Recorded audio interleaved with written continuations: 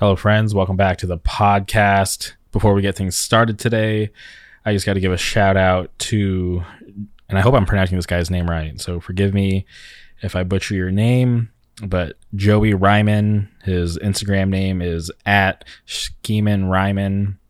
He sent me a message, and it was a message to correct me. And I find this really interesting because I've been saying it for so long, and he's the first person to correct me. So I appreciate him reaching out and correcting me, because I try my best to speak the truth. And in the midst of these hour-long conversations, I don't get everything right. So I've been speaking about how FYA has been the only fest to happen this year. And Joey reached out and had to remind me that, in fact, LDB happened after FYA. So pardon me, I have no ill will towards LDB. I actually tried really hard to go this year. So shout out to LDB and all the hard work that they do every year on putting on a great fest in the Midwest. And shout out to Joey for reaching out and correcting me on that. I appreciate that. But we're back, and we traveled to North Philly to talk to Clemo, such an awesome guy. I've been a fan of Ripped Away since the first SWB. I had talked to Nate Prosciutti behind the scenes and just wanted to have Clemo on the podcast to talk to him about the bands that he's in, Ripped Away and Fool's Game. And I know that he booked some shows out in Wilkes-Barre at the Hive. And I'm just really interested in these younger kids coming in and putting in work and just doing awesome stuff for the scene. So I just want to give him a platform and just come on and talk about all the awesome things that he's doing. So it was really fun time to be able to wake up early and talk to somebody who I haven't had a whole lot of relations with. I met him at FYA for the first time, and it was a quick introduction, but I was really happy to finally have him on and talk about all the awesome things that he's doing. So shout out to Clemo.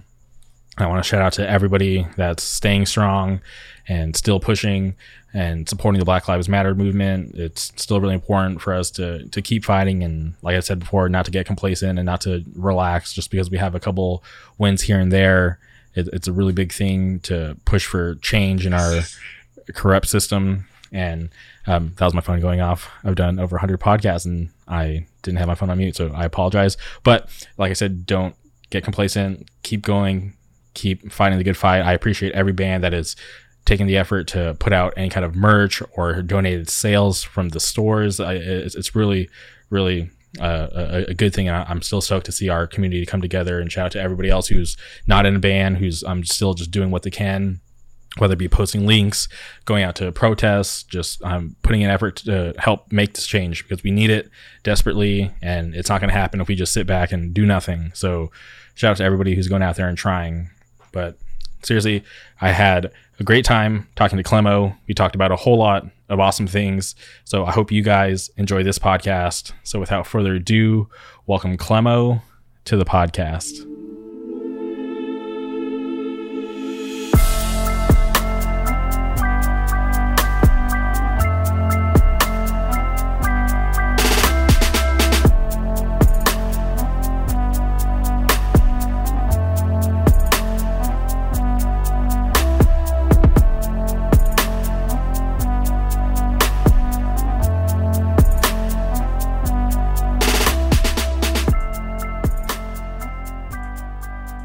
All right, and we're live. Welcome to the podcast, Clemo. What's going on, man? How you doing? I'm doing good, man. I'm happy we're finally here to do the podcast. I remember Nate Prosciutti. Shout out Nate. He had mentioned you to me like a while back, and I was like, yeah, like I know about Ripped Away because I saw the flyer for SWB, and I was just really interested in all the bands that were on that lineup. So I checked out every band, and that's how I found out about Ripped Away. So I always knew that I wanted to have somebody from the band on. That's why at FYA I had asked Nate to introduce me to you, because I wanted to just kind of have it like a face-to-face before I had you on the podcast. Yeah, for sure. That's sick. I appreciate that. I'm stoked to be here. Shout out to Nate. Shout out Choice to Make. That's great and Wilkes-Barre shit. Yeah, so I'm just curious about you and like how you got into hardcore and where you're from. So if you can just talk about that. Yeah, for sure. So I'm actually from a town next to Scranton. It's about like 15 minutes away called Carbondale. It's like a really small town. Like I graduated with like 98 kids. So there's this dude, Johnny, I grew up like skateboarding with because we had a little skate park, and that's really all I did growing up. And he took me to my first show at Underwood Skate Park in Scranton, and it was like a metalcore show, and I was like, this is cool. So I did that for a few years, and then like I feel like most people, I stumbled upon like Backtrack and Terror and Madball and things like that, and I was like, oh, this is kind of sick. So then Wilkes-Barre, I don't remember what my first actual hardcore show was. It was at the other side in Wilkes-Barre. But once I started going to shows out there, I was like, yo, this is sick. And then I eventually met up with Johnny Edge, our like drummer right now for Ripped Away. And then we started that, and then it's kind of been history since then. And how old were you at that point? When I went to a show for the first time, or when I started going to hardcore shows? Yeah, when you started going to hardcore shows. At that point, I was probably about 18. I think I went to my first show at 16. Uh-huh. And I'm 23 now, so only a couple of years. Okay, that's awesome. I was I'm always interested in hearing about how people got into it because it happens like a million different ways. So it's always cool to. Oh, for sure. Yeah, it's always cool to hear people talk about it for the first time. Yeah, no, it's definitely like I'm happy I stumbled upon it. I think it's like something I always loved about it is I feel like the skate culture and the hardcore culture, or like just music culture in general, are very similar with like the types of people you're gonna meet and things like that. Okay, and when did you have the idea to just start a band? I'd probably say like right around that time of being 18 and going to shows and like starting to mosh and things like that. I was just kind of like, man, like I have a lot to say, and like being in a band would be sick. And originally, Ripped Away was just something like I had a lot of like personal things going on, and I like sat down with Johnny and I was like, hey, like he's been in bands, he's in his 30s, and I was like, yo, just give me a chance, like let's do a band. He's like, all right. So originally it was just gonna be for fun, and it still is, but it definitely turned into something like much more personal for me and him, and something that we're putting a lot of work into currently. We've been going through members, and we finally have like a solid lineup. So that's definitely a lot. And how'd you guys come across the other current members? So the current members, it's Chris Ventura from he's also from Wilkes-Barre area. He used to play in like a couple bands. Billy Andre, he plays in No Mercy currently, and also Ripped Away on guitar. And then this kid, Trevor McDonald, which I'm super stoked to have in the band. He plays bass, and this is actually his first like band ever.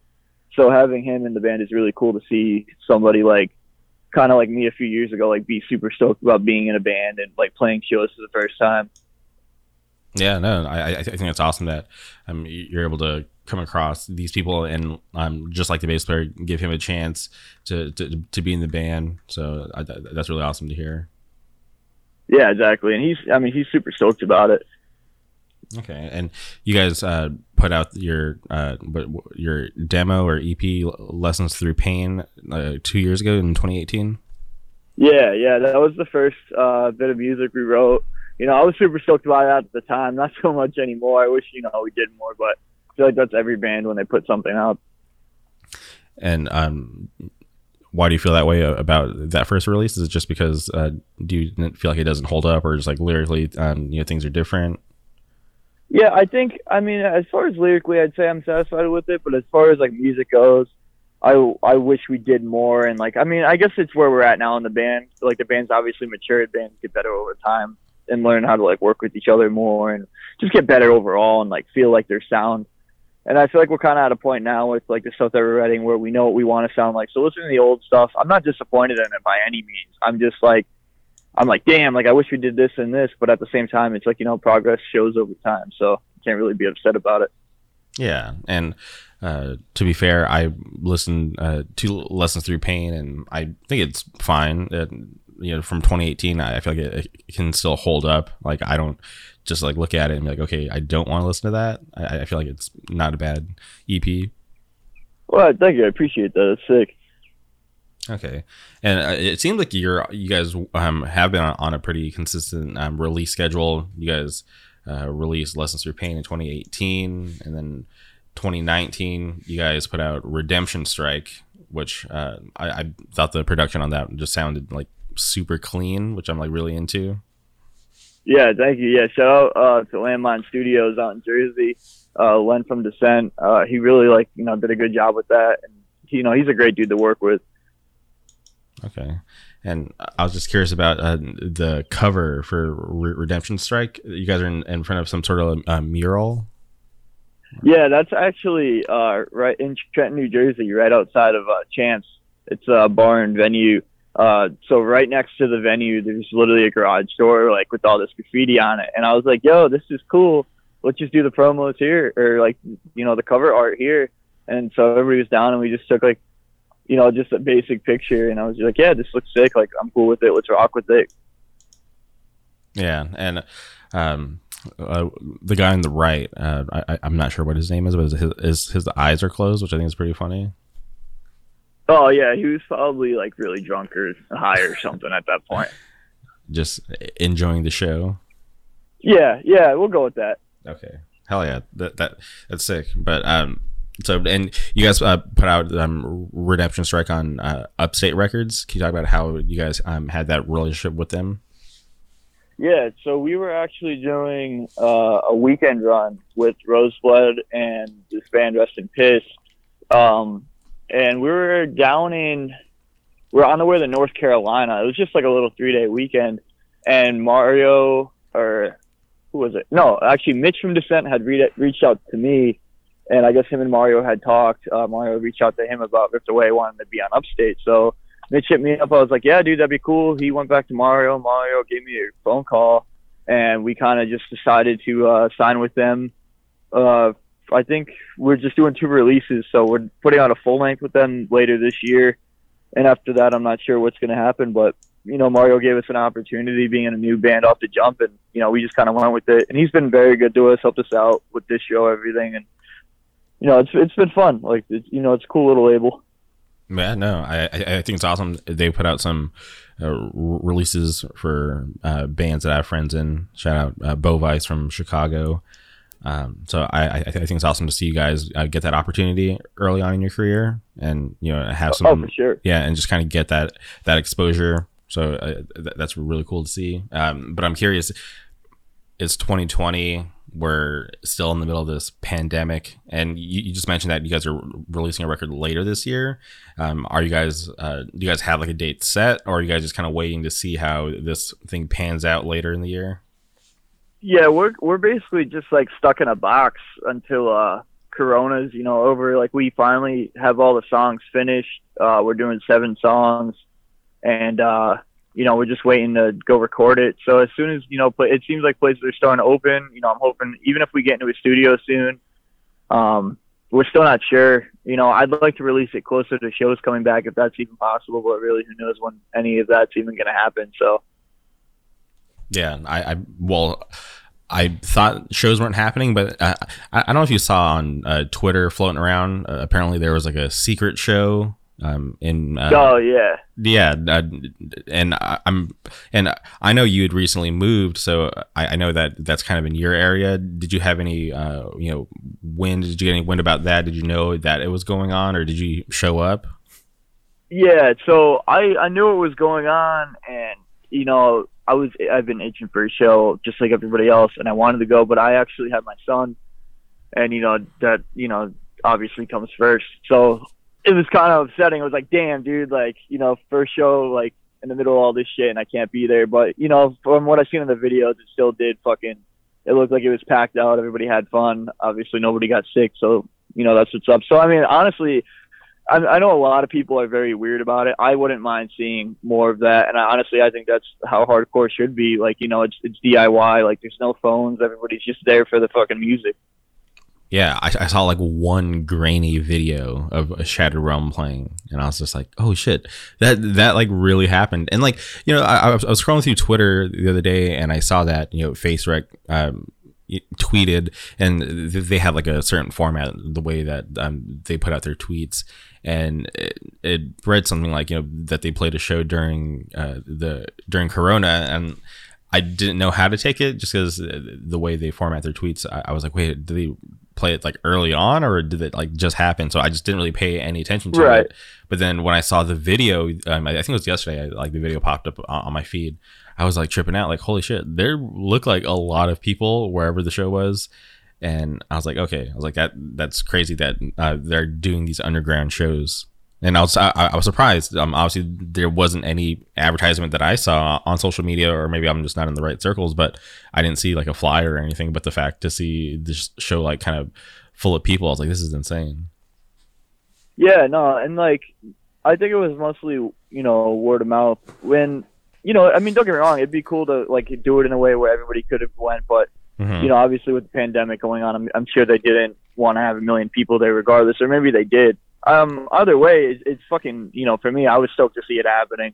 Because, like, you're going to have you're going to have two kinds of people. You're going to have people who really are just, don't really like, and I don't want to say don't care about it, but are still going to go on with their lives like I've been. And then they're going to have people that are like, oh, absolutely not, I wouldn't go there. And, that's fine. You could do that, but things are still going to happen without you. Yeah, no, I definitely understand that. I feel like if they were to have a flyer, or if they did have a flyer and I just wasn't aware, I'm like, it's kind of like a double-edged sword, because I feel like that would just be like something like new for the community to be split about. Exactly. But yeah, it was cool. Like I would love to go check out some crazy underground show that's happening during the pandemic. And for me, and I've said this before on the podcast, like my corporate job is considered essential, so I haven't stopped working, and my day-to-day is not that different from before the pandemic. So I always feel like I have a skewed version of this whole thing, because it just doesn't feel like a whole lot has changed for me from like doing my going to work, and then I never really went out a whole lot anyways. So like just not going to shows and not going to Disneyland, that's the only difference for me for this whole pandemic. So it's definitely like for me, I just feel like it's strange, but I would jump at the opportunity to try and go do something like that.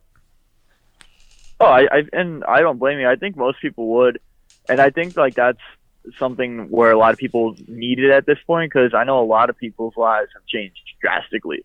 So I feel like a lot of people are like searching for that, like, oh my god, a show is something that'll feel normal again. Yeah. No, I definitely understand that.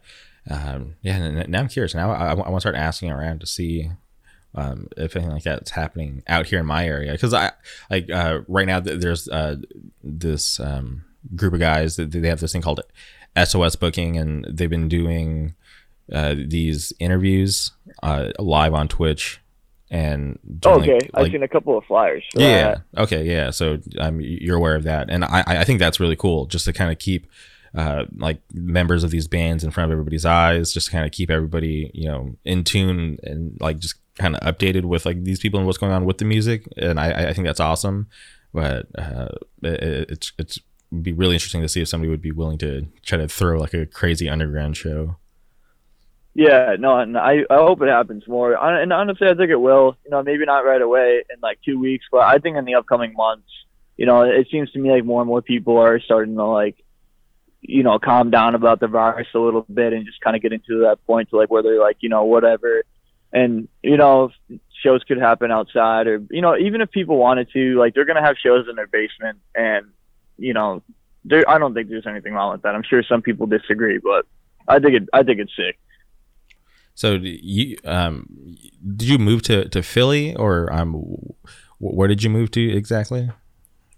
Yeah, I live in North Philadelphia right now, and I moved out there from I was living in Scranton, and I moved to Philly finally. Okay, and right now during the pandemic, is it like are they pretty strict about like wearing masks out there? Oh yeah, I mean. So I wear a mask, obviously, because I'm not going to be an asshole. But like every store, you still got to, wear a mask inside. The only time I don't wear one is if I'm at the skate park. Like, like you're around people, but you're not super close to anyone. But yeah, Philly's pretty, I think they just went green actually, so I'm not sure how all of that stuff really works. I don't really keep up on it, but to my knowledge, you still have to wear masks in the store. You know, I see people at the grocery stores that are still terrified. You know, like using hand sanitizer, all the stuff, and there's nothing wrong with that. That's fine. I can't blame them. But yeah, Philly's kind of, at first for me it was, it's fucking weird. Like you got to grab a mask to leave your house. You look outside, like you kind of feel like you're in like a fucking Fallout game. You know what I mean? You see everybody like scared of this pandemic, and like now it's been a couple months, so it seems normal, which is probably even scarier. Yeah, I definitely feel that. I wonder what it's going to be like when masks aren't required. I feel like people are going to feel free again, because like I know there's a lot of controversy and people don't want to wear masks, and I love seeing those videos online of people freaking out that they're they're claiming that they're being forced to wear masks, but it's just like, no, dude, like we're all trying to get through this together. Like I don't think anybody actually wants to wear these all the time, but it's like, it's what we have to do to try to get through this thing, Right, exactly, and I completely agree with that. And that's the thing, like, when I talk about shows, like obviously I wouldn't expect anybody to wear a mask at like an underground show like that, but people are putting themselves in a situation where they're choosing to go there. Now, my thing with wearing a mask and why I said like, yeah, I'll wear one and I'm not going to be an asshole is because let's say I was carrying, a bunch of people at the grocery store, yeah, they choose to go there, but that's a lot different from choosing to go to an event or something like that. Like obviously you need groceries to survive. Like it's not like you can really avoid that. Yeah. You definitely need food to survive, and granted you can order stuff online, but that's just like another point of contact that your stuff's being touched by like other people that could have it. So it's just like, I don't even know, maybe you're better off just going and grabbing yourself or not. I seriously have no idea. This whole thing is always just like, strange, because like I've been like reading these stories that like popped up on Twitter about people being super careful, but then they just like randomly got it. So I'm just like, damn, that's I mean, if you want my honest opinion, and a lot of people disagree with this, I truly believe that if you're gonna get it, you're gonna get it. It doesn't matter what you do, and that's not to say like an age thing or anything like that. I just whether it's like based on your immune system or whatever the fuck's going on, like that's just how I feel about it. And that might just be me like coping with anxiety to like make myself feel better and not panic, but that's just how I feel about it.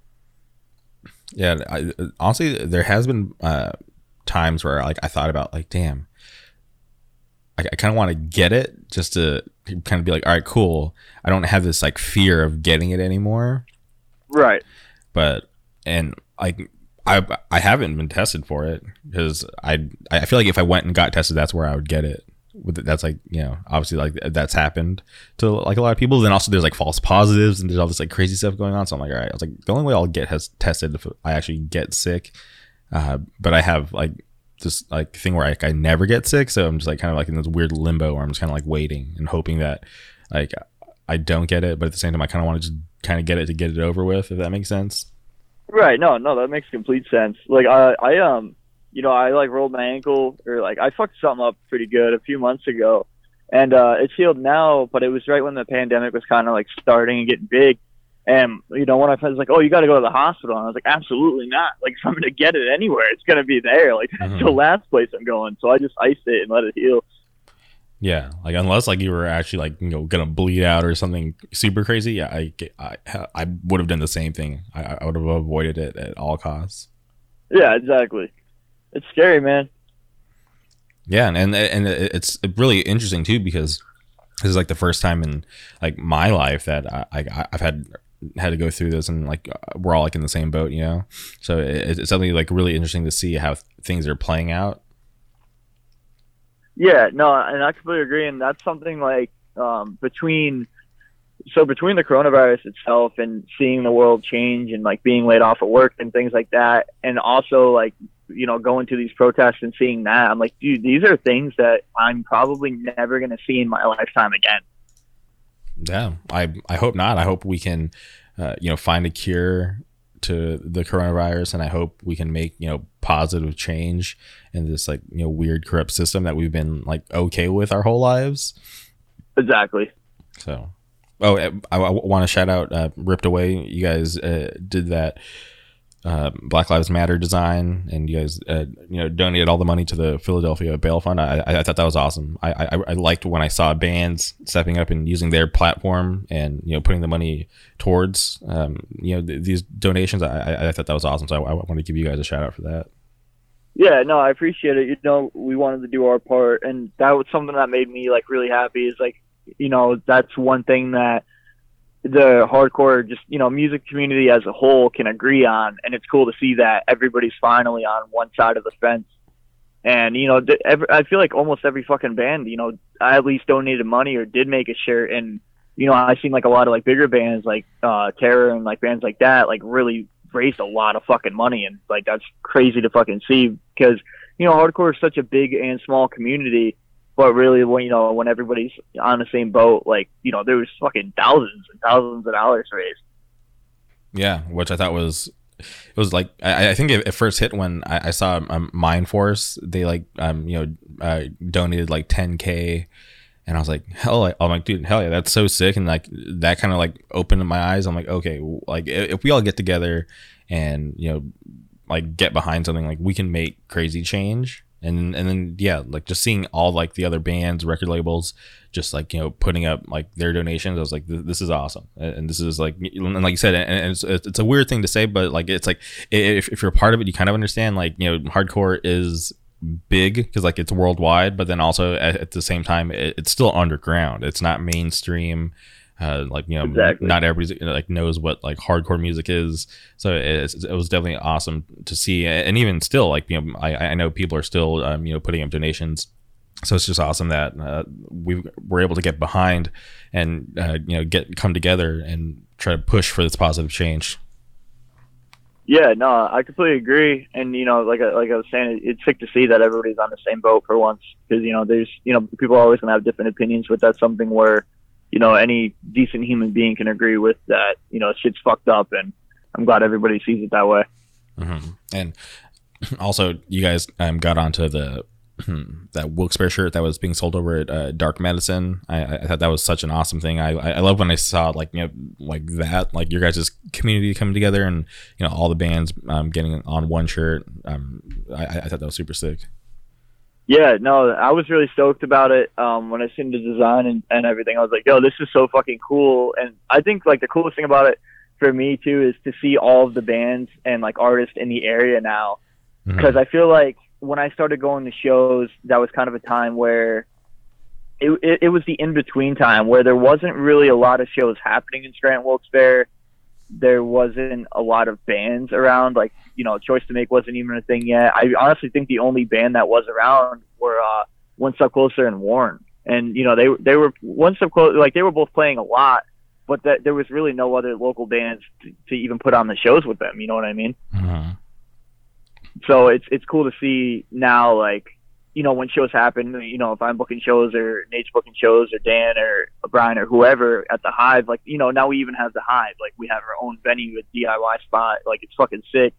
I know, like, TK and Nate and all those dudes, like, they built a stage there. Like, it's cool to see, like, how much, like, Scranton Wilkes-Barre has, like, made a comeback. Because I always see, like, older videos from before I was going to shows and hear stories from people that I've met over the years about, like, going to all these venues and seeing all these bands. And I was like, man, like, what the fuck happened? But I feel like that's kind of just like the cycle with music, I guess. It's up top for a couple of years, dies down in certain areas, and then it comes back. Yeah, and you guys are part of that new wave. And I hope you guys are keep it up and working hard. And it's awesome to see the Hive come together. Obviously, I talk to Nate all the time, so just being able to just pick his brain and find out what's going on with like that spot and hearing about it coming together, I thought was really awesome. And I am friends with some like of the older guys from your area, and there was like a lull in your guys' spot, but like looking at that Dark Medicine t-shirt right now and just seeing just some of the current stuff that's going on, and I know there's other bands, it's just like really awesome to see. And I hope you guys are able to keep it going and just build it up and just keep it strong. Yeah, no, I appreciate it. I hope so too, man. And like, it's cool because right before Corona, there was a lot of shows happening at the Hive, and I said it a few times. There was like kids coming out that I've never seen.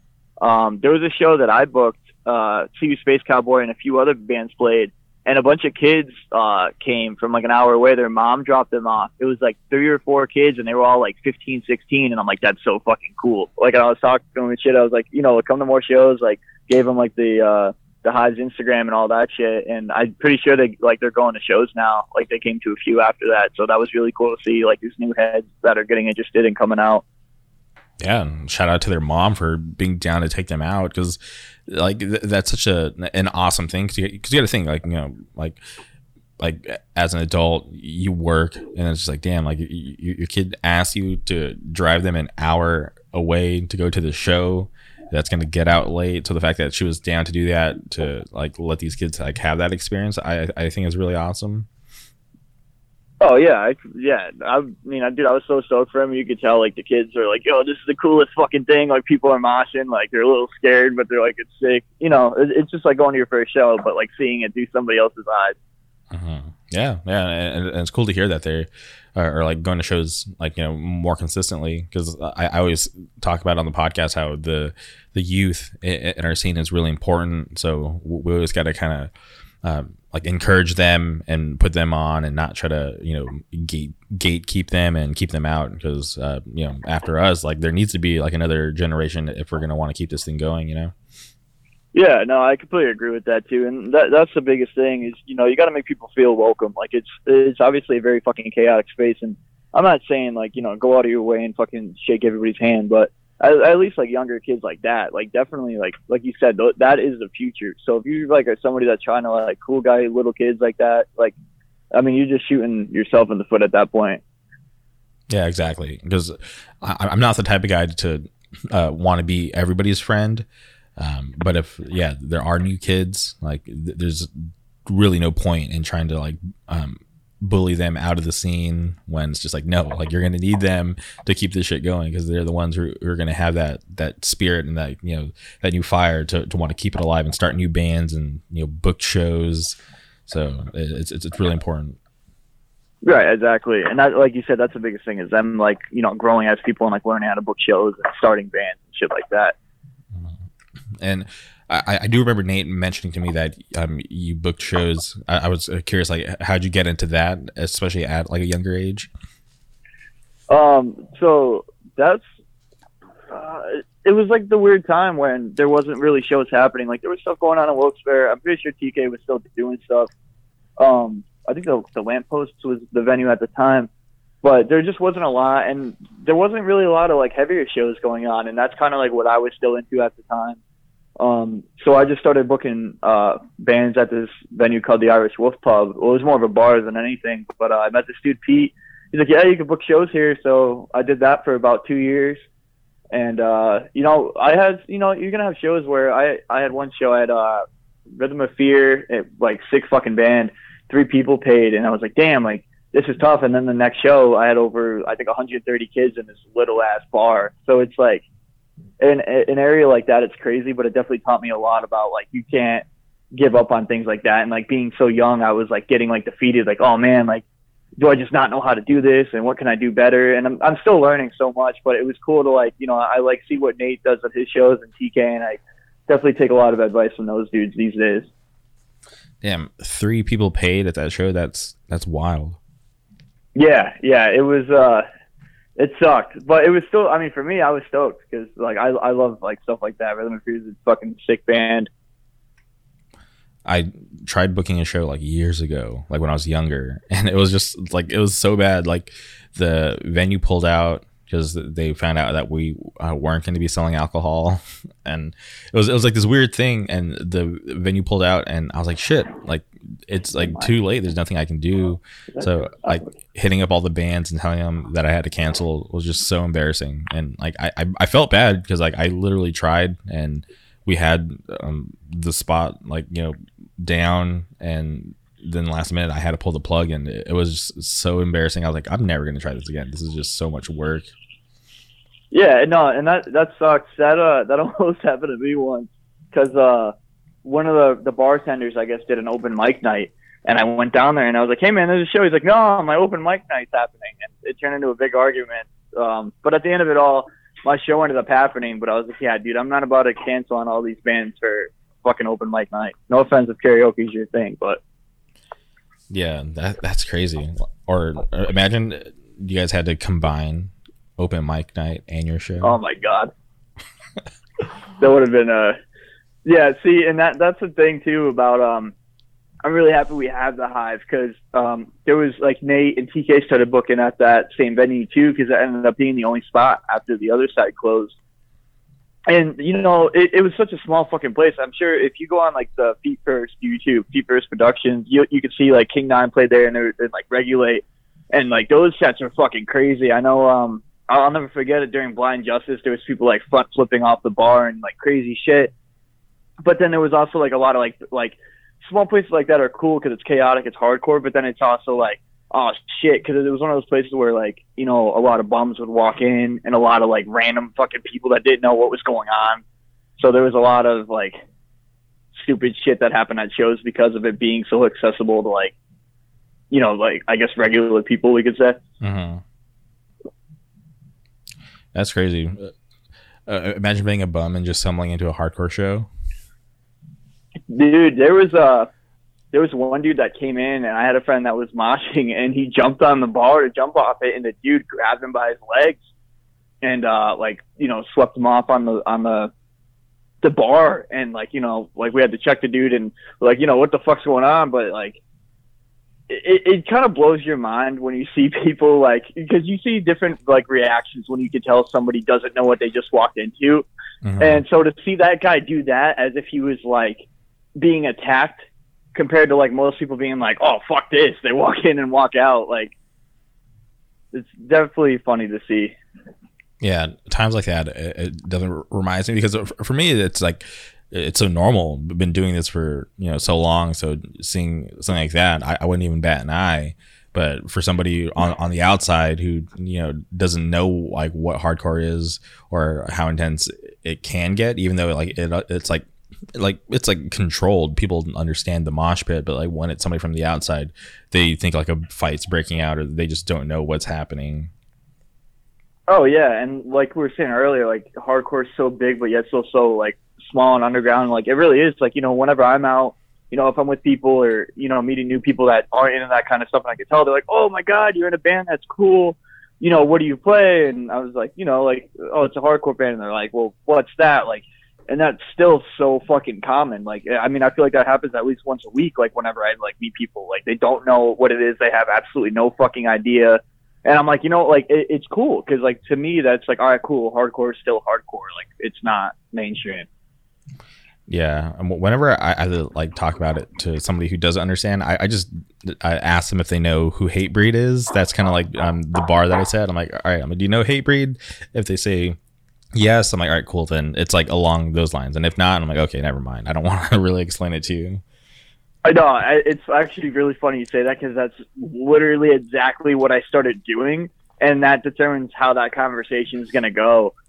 So it's actually funny that I feel like there's definitely more people than us too that definitely just use, like, the Hatebreed analogy. Yeah, because I feel like they're just like one of, like, the biggest hardcore bands ever, and obviously they're still doing it, and they have reached like an audience outside of, like, our bubble. So it's just like, okay, if you understand, cool, but if not, because it's just hard to kind of explain, because then you can go like, oh, like, you know, it's more like punk, and then you can dive into it, but sometimes it's just like, I don't really want to break down what what hardcore music is for somebody on the outside who doesn't understand or who's just curious about it. It's just like, no, I'm like, how about I just give you some suggestion on, like, a band to listen to, and if you like it, cool, and if not, like, yeah, we can go our separate ways. Yeah, no, exactly. Like, there was a kid I met when I started my job when I moved out to Philly, and he had, like, you know, gauges and a bunch of tattoos and stuff. So I asked him, I was like, oh yeah, like, what kind of music you listen to? He's like, oh, I listen to hardcore. I'm like, oh shit, that's so sick, because I work with all older dudes, so I was stoked. I'm like, all right, cool, this kid's my age, and well, I was like, well, what's, like, your favorite band? He's like, oh, Northlane, and I'm like, oh, great, here we go, it's one of those. Okay. Yeah, it's so strange too how, like, there's, like, other genres that try to hijack, like, you know, the genre, which is, like, so, like, weird to me, because the idea that somebody could listen to what they think is hardcore, and just because, like, you know, it has, like, some heavy parts, I'm just like, this is really strange. but I'm like, all right, whatever. Like, I'm not gonna get too like torn up about it. I'm just like, all right, cool. Like, you listen to hardcore, but not the kind of hardcore that I listen to. Right, exactly. And like from that point on, like the conversation kind of went. I was like, oh well, like listen to like I just like shot him a couple of bands. Like obviously, I feel like if you like something like that, like I was like, have you ever heard of Knock Loose? Like no. And I was like, all right, cool, check that band out because you'll love that. Like, and they're sick. I mean, I'm not dissing them at all. I fucking love that band too. But it's just like you were saying, it's so weird that people like will still call that hardcore. And I always get curious. I'm like, I wonder if this person like really listened to hardcore, if they'd even like it. Mm-hmm. Yeah. Or if they'd be like, oh, no, this ain't for me. This ain't hardcore. Because I feel like there's a lot of people that have that instilled into their mind where they're like, yeah, this is hardcore. Like, and it's just the farthest thing from it. Yeah. I have this dude that I see at I haven't seen him in a while, but we used to do these like quarterly meetings, and he saw my Hydro Flask and I had some like band stickers on it, and he asked me, he's like, oh, like, dude, are you straight edge? And I was like, yeah, like, what's up? And he's like, oh, dude, like, I'm straight edge too. Like, do you have any like suggestions on like bands that I could like listen to? And I was like, yeah. So like, I gave him like a list of bands. And then the next time I saw him, he's like, I didn't really like any of that stuff. Like, he's like, I'm looking for like some like, super like death metal, like heavy stuff. And I'm just like thinking about it. I was like, I don't know any straight edge band that sounds like that, dude. Like, I don't think it really goes in that direction. And he's like, okay. He's like, well, like, I'm going to keep looking. I'm like, for sure, dude. Like, good luck. Cause like, honestly, good luck. Yeah. But I mean, that's cool. At least like, I think straight edge is bigger than hardcore, and that might be really dumb to say, but I really think it's actually becoming a very, like, I don't want to say common thing, but it's definitely like bigger, like than it ever was. Which is, I mean, it's a good thing. I'd rather, see a million fucking straight edge kids than, a bunch of kids on drugs and fucking stupid shit like that. Yeah, no, I definitely, I'm down for that, and I'm never the one to like push it in people's faces. It's like obviously like people know from like my Instagram and Twitter handle, but like I just it's been like a part of me for a long time. I'm proud to be straight edge, but like I'm never gonna be the one to want to shove it in your face and try to make you join. Right. Well, I think with that too, like even having it in your handle or your bio, because our drummer Johnny, like that's what we call him, Johnny Edge. He's been straight edge for forever, since before I fucking knew him. And he's he's never one, like, he's the same way. He doesn't throw it in anybody's face, but he's always talking about he's proud to be straight edge. Like that's what his social media is, things like that. And like, well, it is something you should take pride in. Like you're doing something that not every person can do.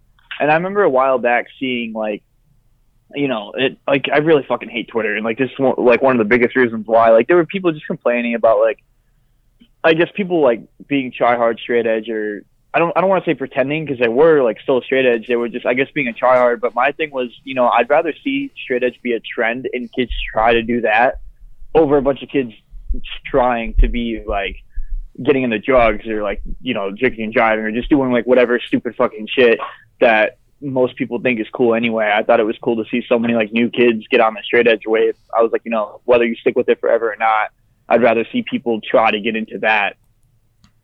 Yeah, no, I have a lot of friends that have sold out, and that's, to me, like when I was younger, like I would get bummed because I didn't know anything else, because like when I met these guys, they were all straight edge, and I thought we were all in it together or whatever. Excuse me. Right. But then I realized, I'm like, no, I was like, I never, want to do any of that stuff even after my friends sold out. So I was just like, okay, I was like, if that's what they're into now, that's cool. Like, that's still not for me. So I stayed straight edge.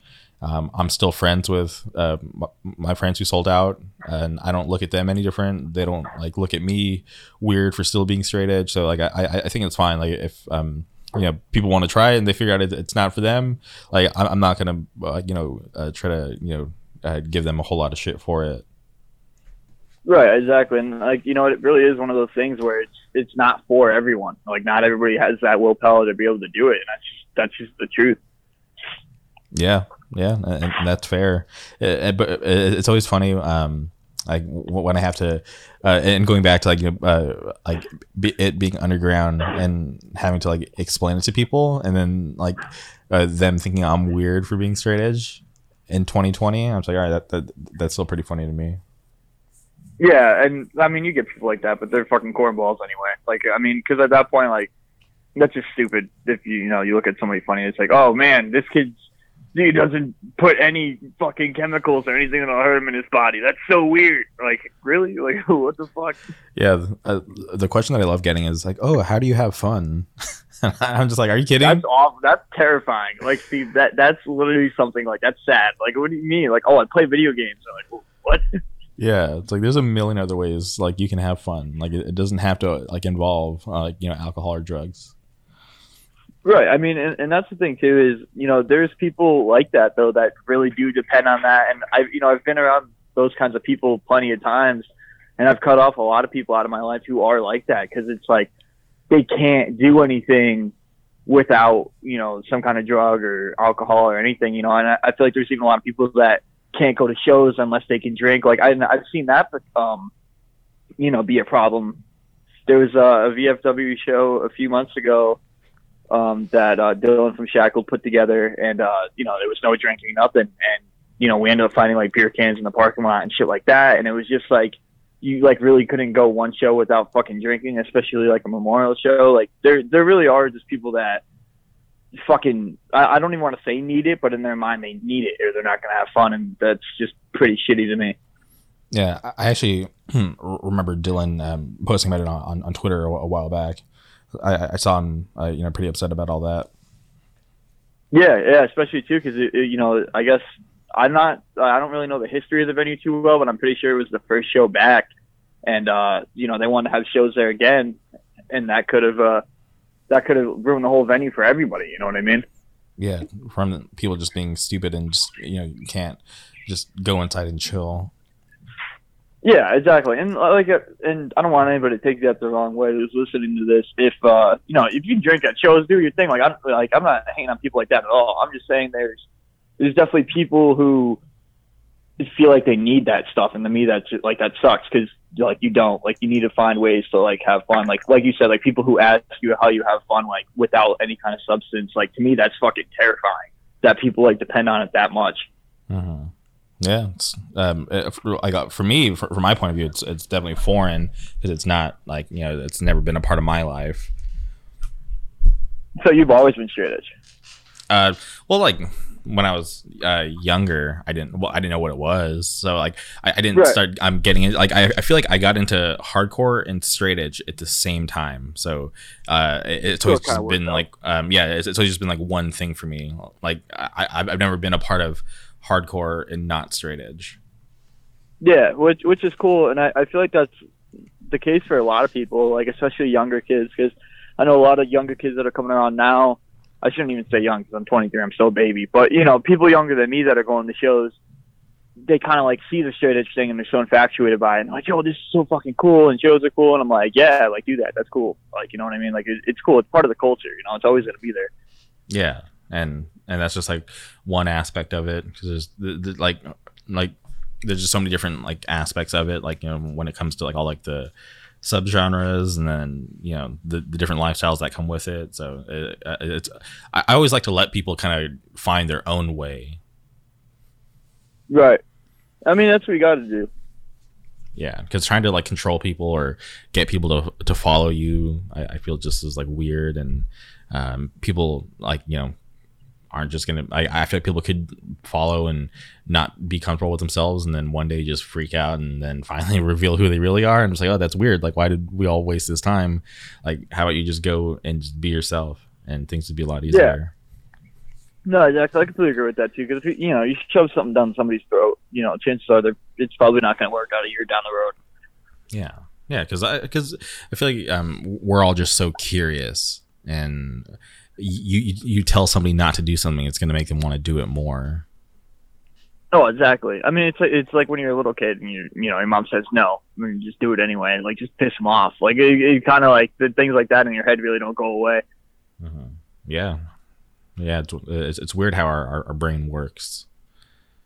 Yeah, I was just having a conversation with JT from On Site last night about it, that there's there's things that you're kind of just born with, like I guess like I was like because we were talking about the pandemic and like let's say like money runs out for like unemployment or whatever the case is, and people just do what they got to do, and I brought up like a survival mode, and he's like, do you think that's like taught, or do you think as a human you're kind of born with that instinct? And I was like, I think you're born with it. Like, granted, like there's things you can learn, like how to survive, like building fires, like things like that, but I feel like there's like a part of a person like that, like every person has that in the back of their brain somewhere, like some kind of like survival mode on like how to figure out how to survive, like if the world ever like did like start ending, or money ran out, things like that.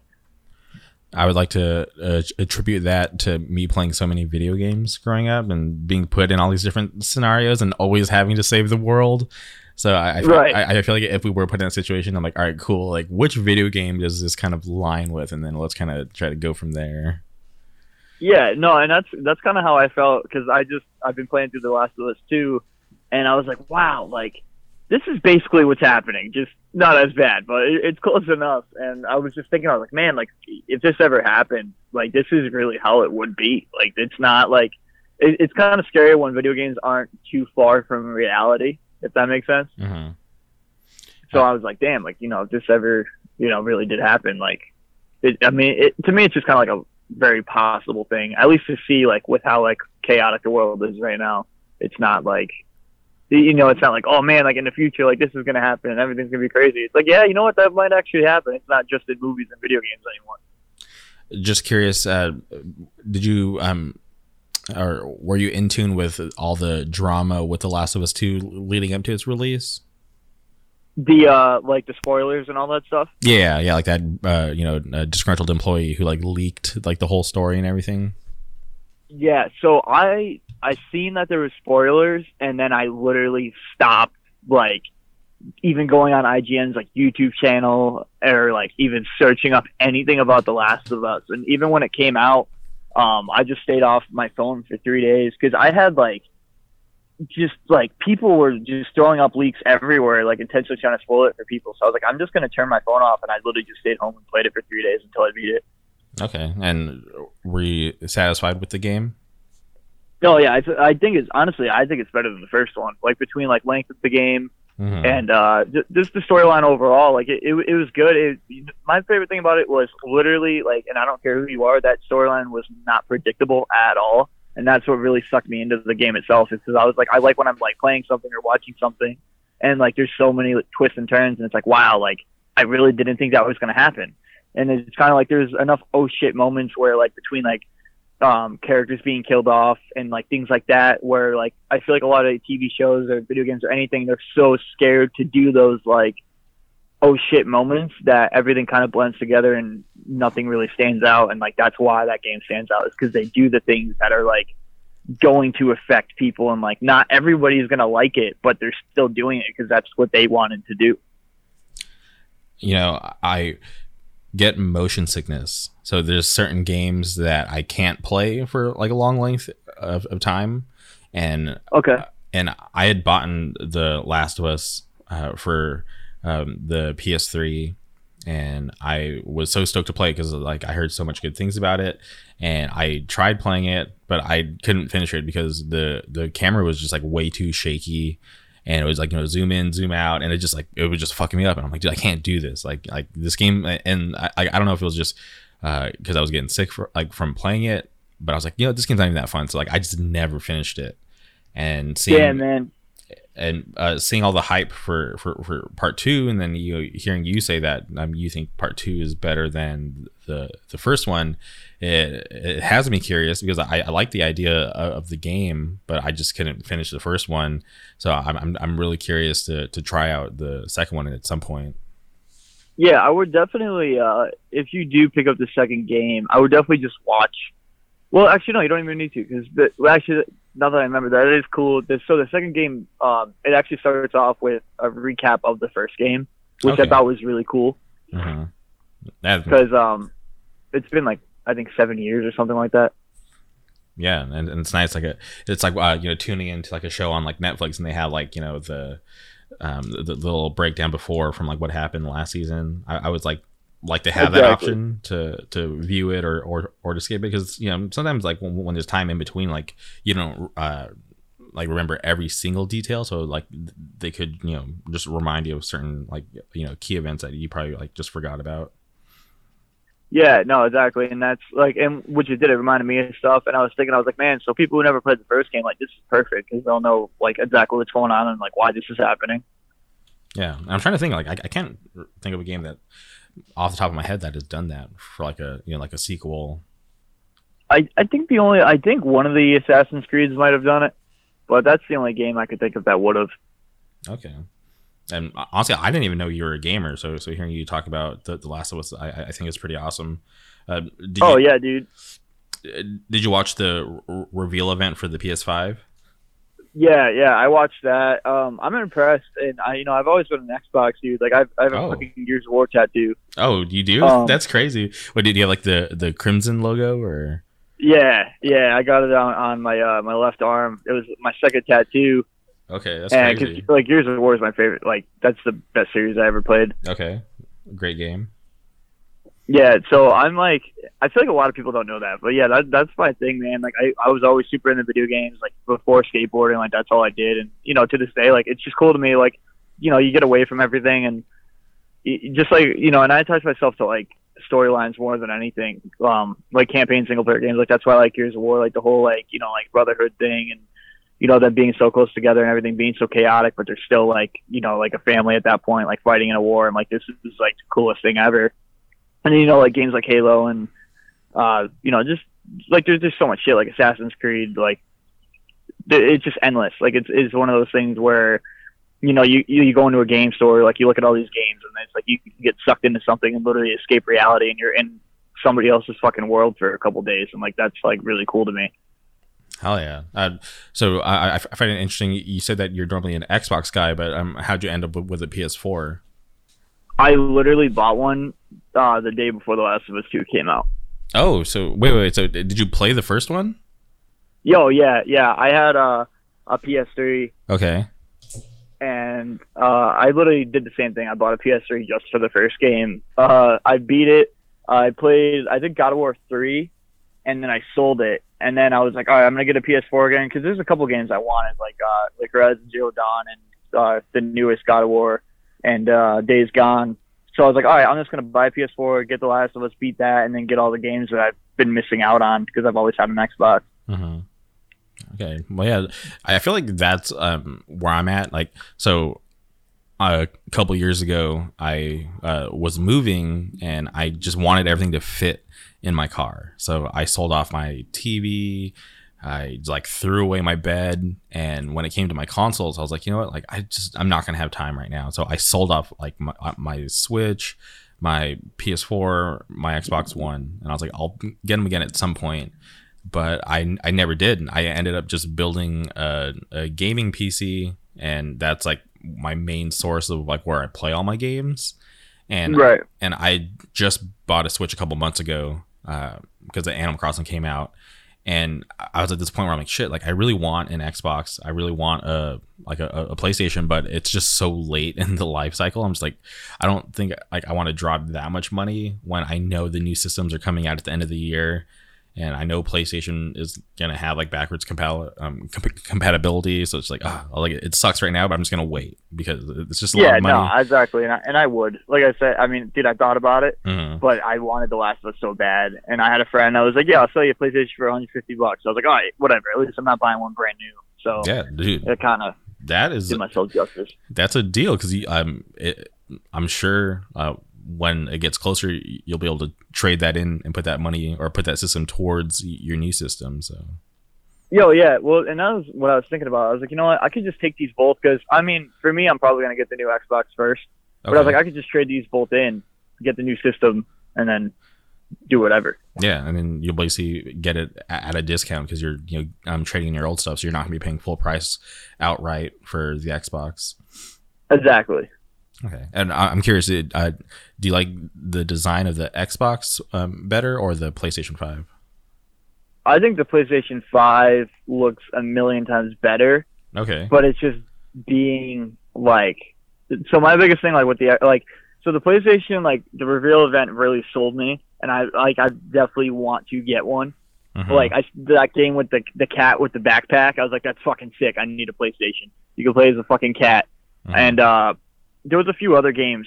I can't remember the names of any of them, but like that I've seen, I was like, man, that like looks cool. There was just like a bunch of like new exclusives, but I know there's a new Gears of War game that came out on PC that's coming out on the new system, and there's a new Halo coming out. So those two alone for me are like, yeah, I have to get an Xbox, and hopefully there's more exclusives that get announced. But yeah, I'm not like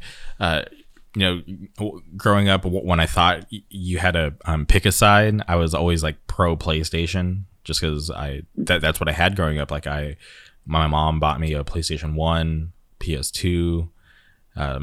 I camped out for a PS3, so I was always like team PlayStation until I met my buddy Nate, who I do like an MMA podcast with. He actually sold me on getting an Xbox to play Gears of War with him and his group of friends. So that's why I finally caved and got an Xbox and saw that it was okay. I could have both, and like I wouldn't be a traitor. So I was like definitely stoked on getting that. But for me, I feel like I like the design of the Xbox console more, just because like I'm all about just like simplistic, just like as simple and plain as can be. So I just like the fact that it's just like some weird plain looking tower that and to be all honestly, it's just going to be behind my monitors or behind my TV. Like I'm never really ever going to see these consoles because like fun fact, I don't buy physical games. Like I do everything digitally. So like PlayStation, it's cool that they announced that there's going to be like a digital version of the system. So I'm curious to see if Xbox is going to have something similar.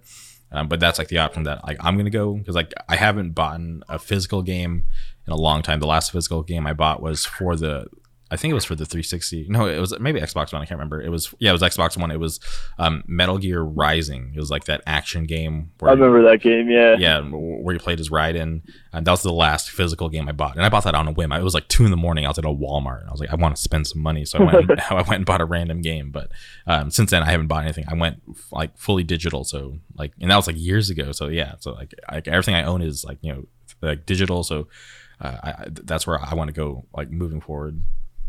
Oh yeah, I don't blame you. I mean, that's what I do now. The Xbox I have is actually all digital. It doesn't even have a disc tray.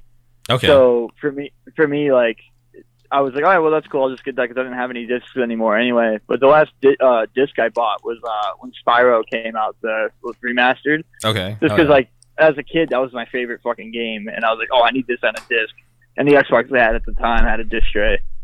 Dude. And like bringing that home, I was like, dude, this is crazy. Like I'm about to play fucking Spyro. Like again, I think I was like 22 when it came out. Maybe I was still 21, and I was like, this is so fucking cool.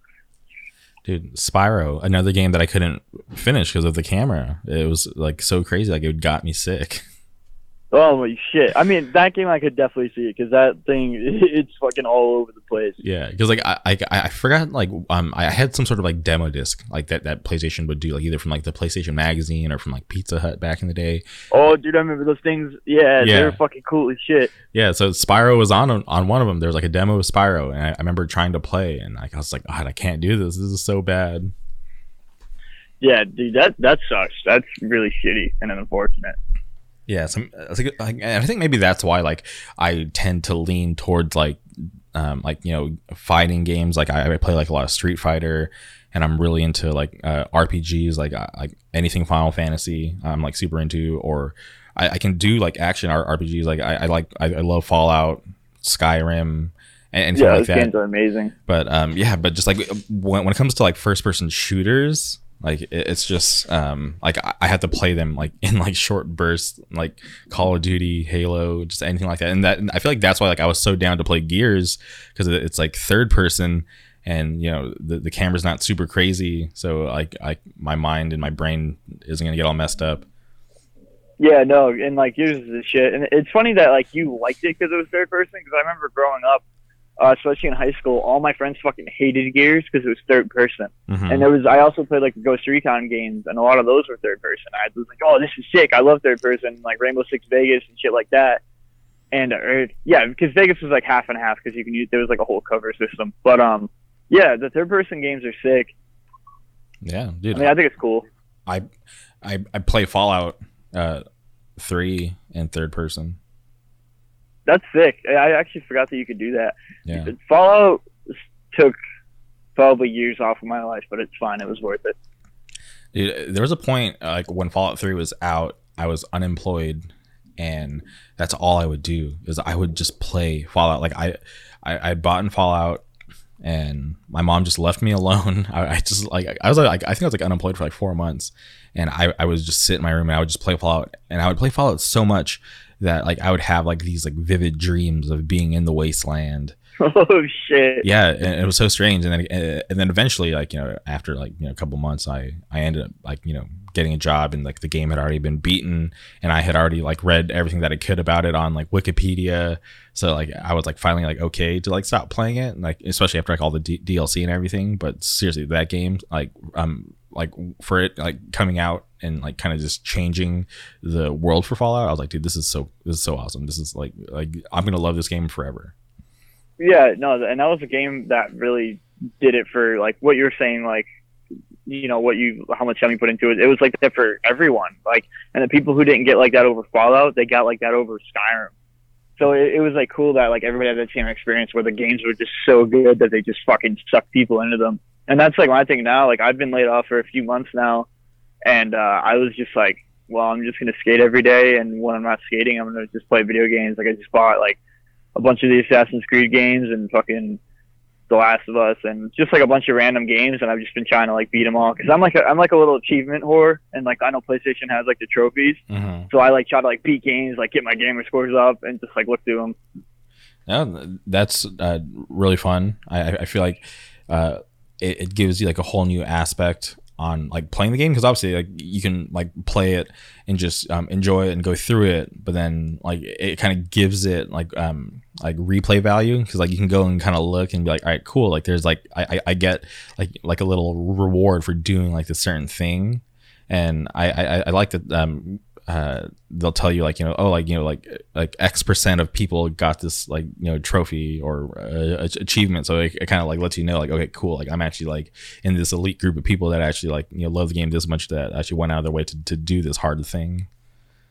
Yeah, no, it's cool because like, you know, people need that. At least I do, because like there's so much serious shit going on in like the world, and like that's what people need is like an escape to like whether like you feel like a kid again or just need to get away for like a bit.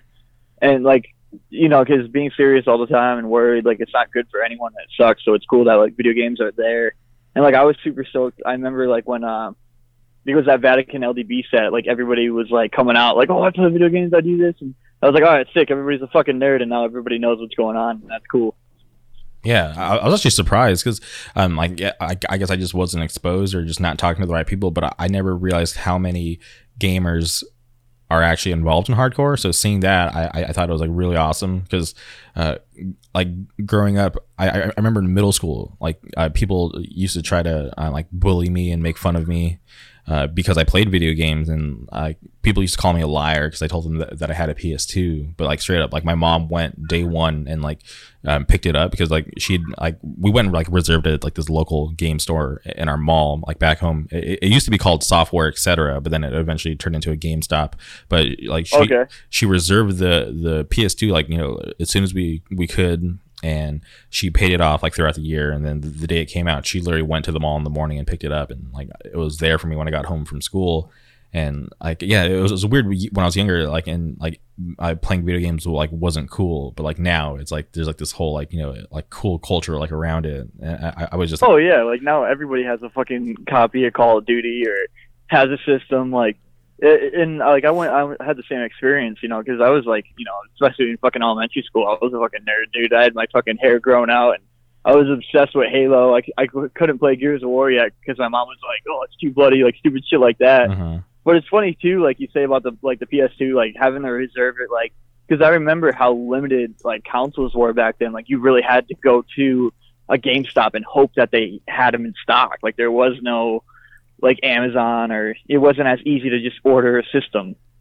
Yeah, things are way more convenient now.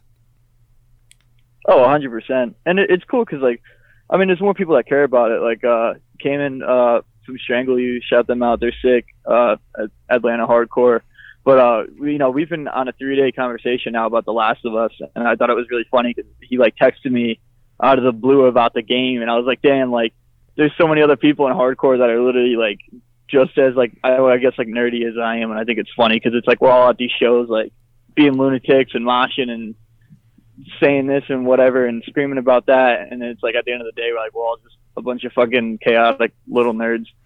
Yeah, shout out Cayman, great guy. But yeah, no, it's sick. I love that, like we're able to like lean on each other and just talk about video games, because obviously you guys are going through it at the same time, because I did see his tweets and him being really into Last of Us 2, so it's cool to know that you guys are able to just hit each other up and nerd out about it. Yeah, no, exactly. So I'm stoked about it. Most of my band plays video games. Like Billy, he plays on PC, so he's a big ass fucking nerd too. So it's cool.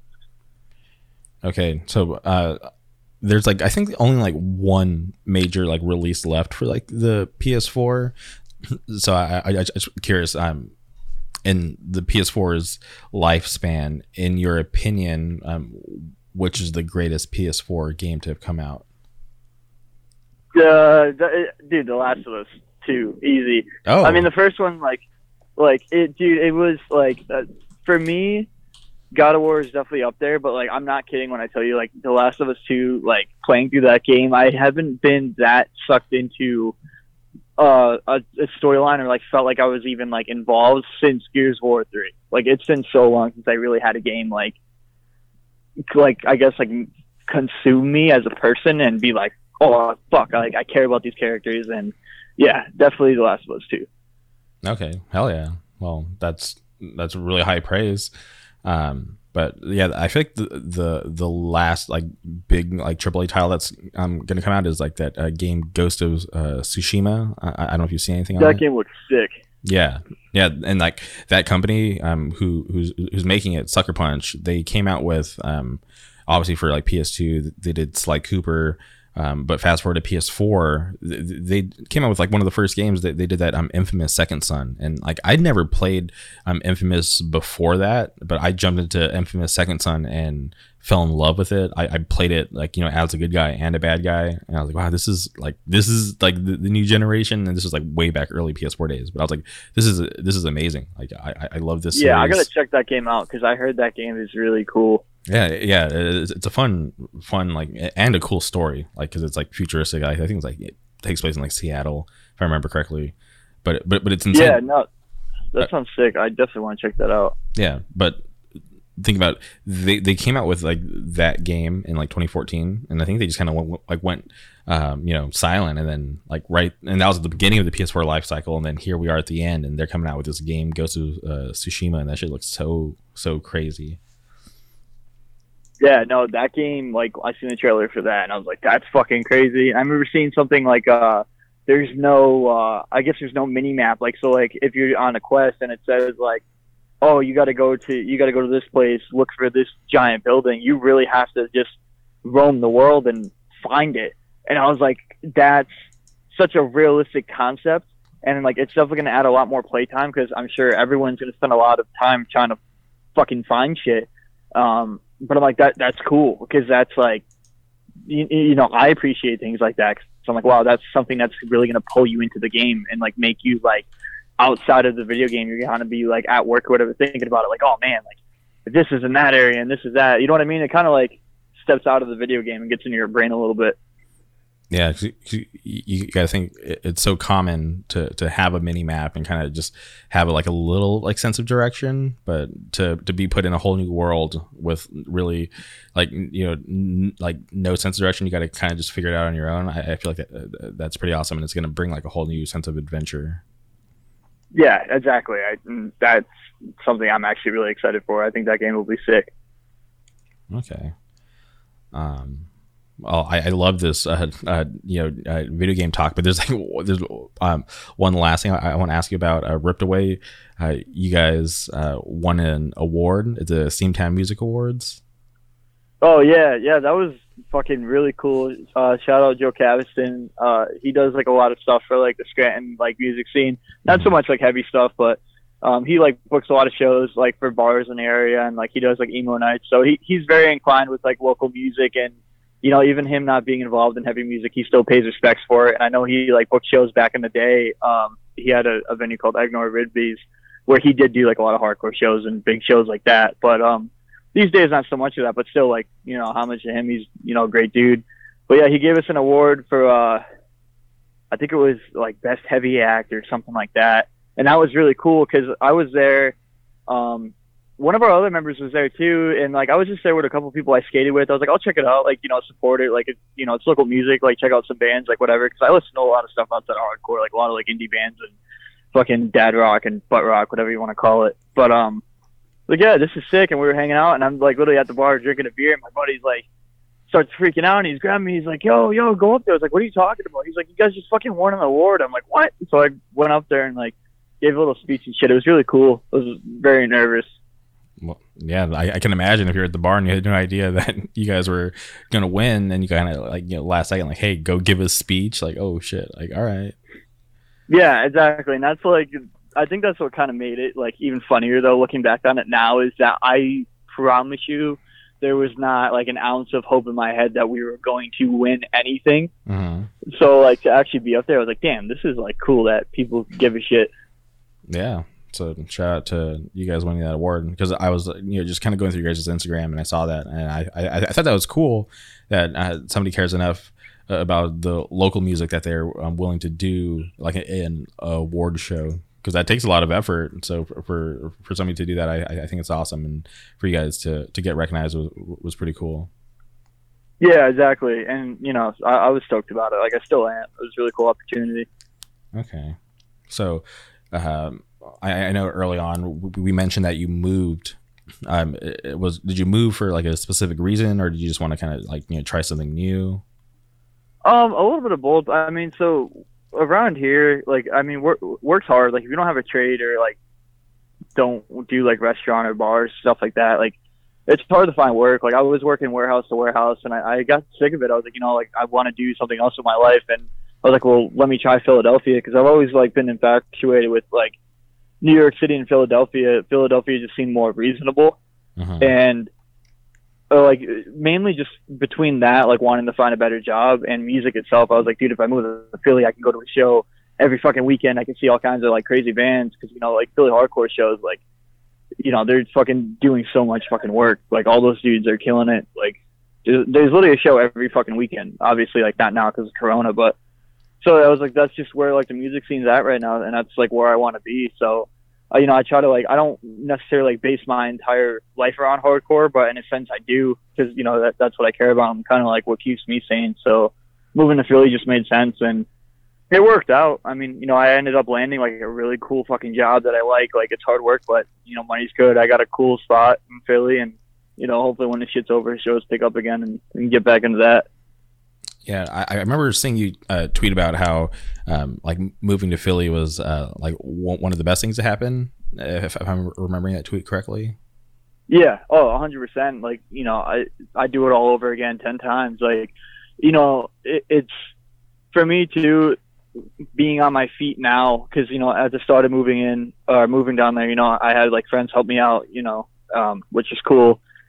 But now I'm in a situation where I am completely on my own. And, you know, everything's on me, and like I have roommates, but it's still up to me to like have my part of the rent, things like that.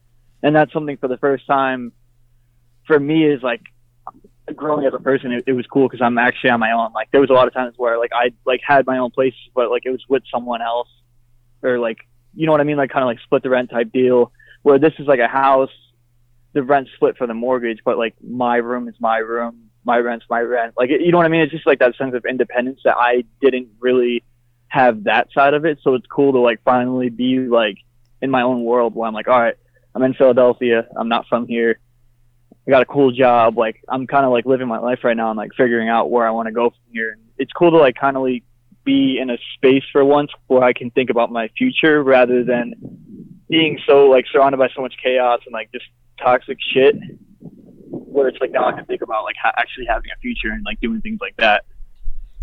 Yeah, I'm glad you're able to kind of get that perspective and take that step for yourself, because it's something hard to kind of step away, especially from from like, like somewhere that you would call home and just kind of go into like a whole new city. And like, I know it's just like a couple hours away, but I know for a fact that like, I grew up in Palm Springs, moved to Orange County. That's like a 2 hour difference, but that 2 hours like difference is like a whole new world, like out here in Orange County. So 100%, I could imagine. Yeah, so I think it's really cool that you're able to take that step and like I know firsthand that it's really hard to move somewhere and start fresh. So to hear that you're having a good experience and you're stable, it's really awesome. And I hope it works out long term and you get what you want out of like moving to Philadelphia. Yeah, no, exactly, and like that's like. It was fucking scary, man. Like, because I went down there for shows all the time. I was basically driving there every weekend. But when you really live there, like when I started going grocery shopping there, I'm used to, let's say going to a Walmart. Yeah, it's packed, but it's not Philadelphia packed. You know what I mean? So it's like, or just going to get gas, like seeing like 30, 40 people at a gas station. I'm used to seeing like maybe 3 people, like. Or like every car that drives by, like probably knowing like 3 out of the 5 cars that drove by. So going from such a small town to like Philadelphia was very like, oh shit, I got to get used to this. Okay, hell yeah, that's awesome. And I'm just curious, like you moved to Philly, and then I know like early in the pandemic, you put out a demo with your newer band Fool's Game, and I was just curious. Yeah. And it has members from like other bands, and I was just curious, did you already have this in the works before you moved to Philly, or did this start once you got settled in Philadelphia? No, so this was I always wanted to like have like a faster hardcore band, because I love doing the Ripped Away stuff, like the heavier stuff, but I always was like very like, oh man, like doing something like kind of like Backtrack style, or just something like faster, like more two-steppy, like fun. I was like, I want to do that so bad, and I was like thinking, I was like, man, like who could I do it with? And I was talking to, I brought it up to Keith and Bob Wilson once, and Bob's like, why don't you just talk to some of the Shackle dudes and start a band with them? And I like thought about it, I was like, man, that's like such a cool idea. There was a Strength for a Reason show. It was a benefit show, a little bit like right outside of Philly. I can't remember the name of the area. I think it was Phoenixville. And Bailey from Shame's File and Face Wreck was there, and like we've known each other for years. So, and I like brought it up to him, and he's like, yeah, he's like, you know what, let's do it. Like, that'd be cool. I want to play in a fast band. So I hit up Andrew from Shackled, their guitar player, and Nick, their drummer, and they were down. So we like chilled out for a couple of days on it. Everybody was down. We started a group chat, talked about it. Bailey wrote all the songs. I wrote the lyrics, and we went to Lens and recorded it and banged it out in a day and dropped the demo. And it seemed like people like kind of liked it. So I'm stoked about it. Yeah, I remember I checked it out, and I was like, dude, this is like super sick. And I know you guys were slated to play the Unity barbecue, right? Yeah. Bob had us on that, and unfortunately it got canceled because of like the Corona shit, and like that sucks because I was stoked. I was like, man, like first show, like it's a banger. Like all my fucking friends' bands are playing. Yeah, and I was like, dude, like that would have been like a legendary first show, because like. And like I always give Bob high praise for putting the Unity barbecue together, because I love the lineup for the first one, and just hearing about how awesome it went over, and then seeing the lineup for the second one, I'm like, dude, this shit just keeps getting like better and better. And seeing you guys on it, and that being the first show for Fool's Game, I was like, damn, this is gonna be like legendary. Yeah, I was like super stoked, and I'm still like bummed that it didn't happen, but hopefully when this shit's over, we can like get to play a show, because we're itching right now, and we're writing more music. So it's cool, because Fool's Game is definitely like just as serious for me as Ripped Away is. Mm-hmm. Yeah, and I'm definitely stoked that you guys went to Tyler Mullen for like that artwork. I always like the crazy stuff that he does. Yeah, dude, he's like a fucking wizard or demon wizard. Like the shit he makes is crazy. I definitely want to do like more stuff with him. Shout out You're the Knife. Yeah, I definitely like seeing all the stuff that he does. Like whenever people post that it's like done by him, I'm like, okay, like I can tell, because like it has like that flavor. Yeah, no, dude, he fucking kills it. Like he's his own fucking it's his art. Like he's fucking really talented. Okay, but I'm definitely stoked to hear that Fool's Game isn't just like some cool side project that happened.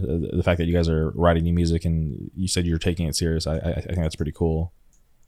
Yeah, no, definitely, and it's cool for me because like it's a bunch of like people my age that are just like, yeah, let's just fucking play fast music and have fun and like just do this and like because when we started the band, we're like, we just want to play a bunch of shows and like with our friends and just do whatever. So it's like really cool that it kind of like came together. Everybody's on the same boat.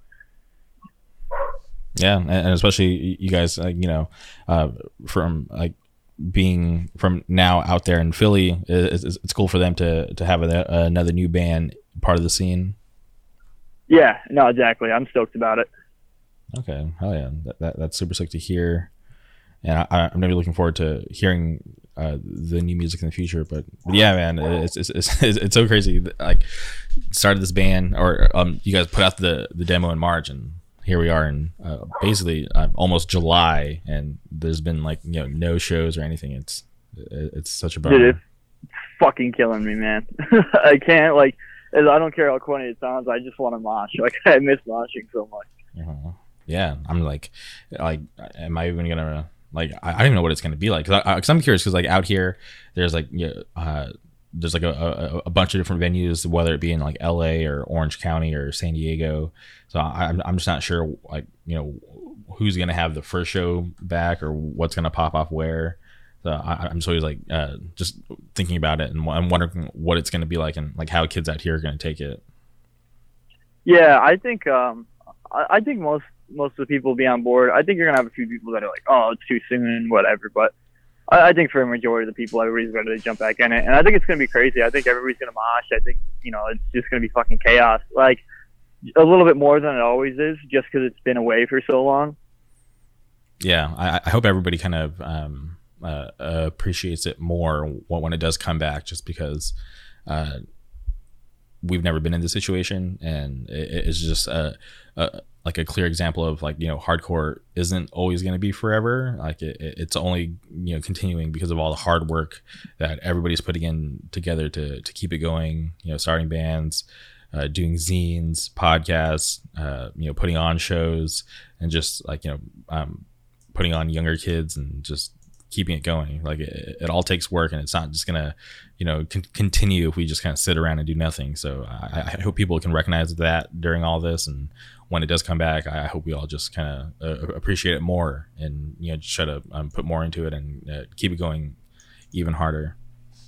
Yeah, no, and I completely agree with that, and that's what I hope, because I've seen a lot of very I don't want to get too much into it, but just a lot of negative energy directed towards like the hardcore community itself, and especially on like Twitter and things like that. And it sucks to see, and nothing's perfect, but I feel like almost in a sense that people, it seems like, just blame hardcore, which to me doesn't really make sense, because there's bad people involved in everything, and those people can easily get weeded out and taken care of, and things get better over time.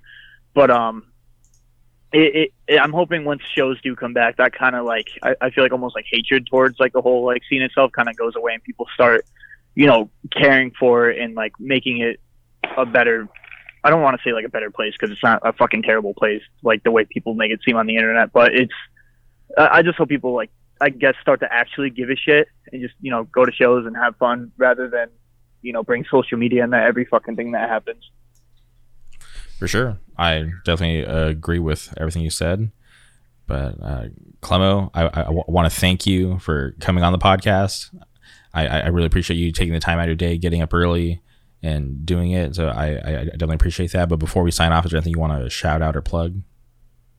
Follow the Hive on Instagram. Scramblebooks for Hardcore is coming up. Honestly, I'd love to shout out a bunch of bands, but actually I'll shout out like 3 bands that I feel like deserve it, because there's a lot of hype bands right now, but definitely Choice to Make put out a record recently. Check it out. Semulaka. Dude, there's so many bands. I know Molly just started a band with those Delaware kids. I can't think of the name. This band Spirit Flaw. Check them out.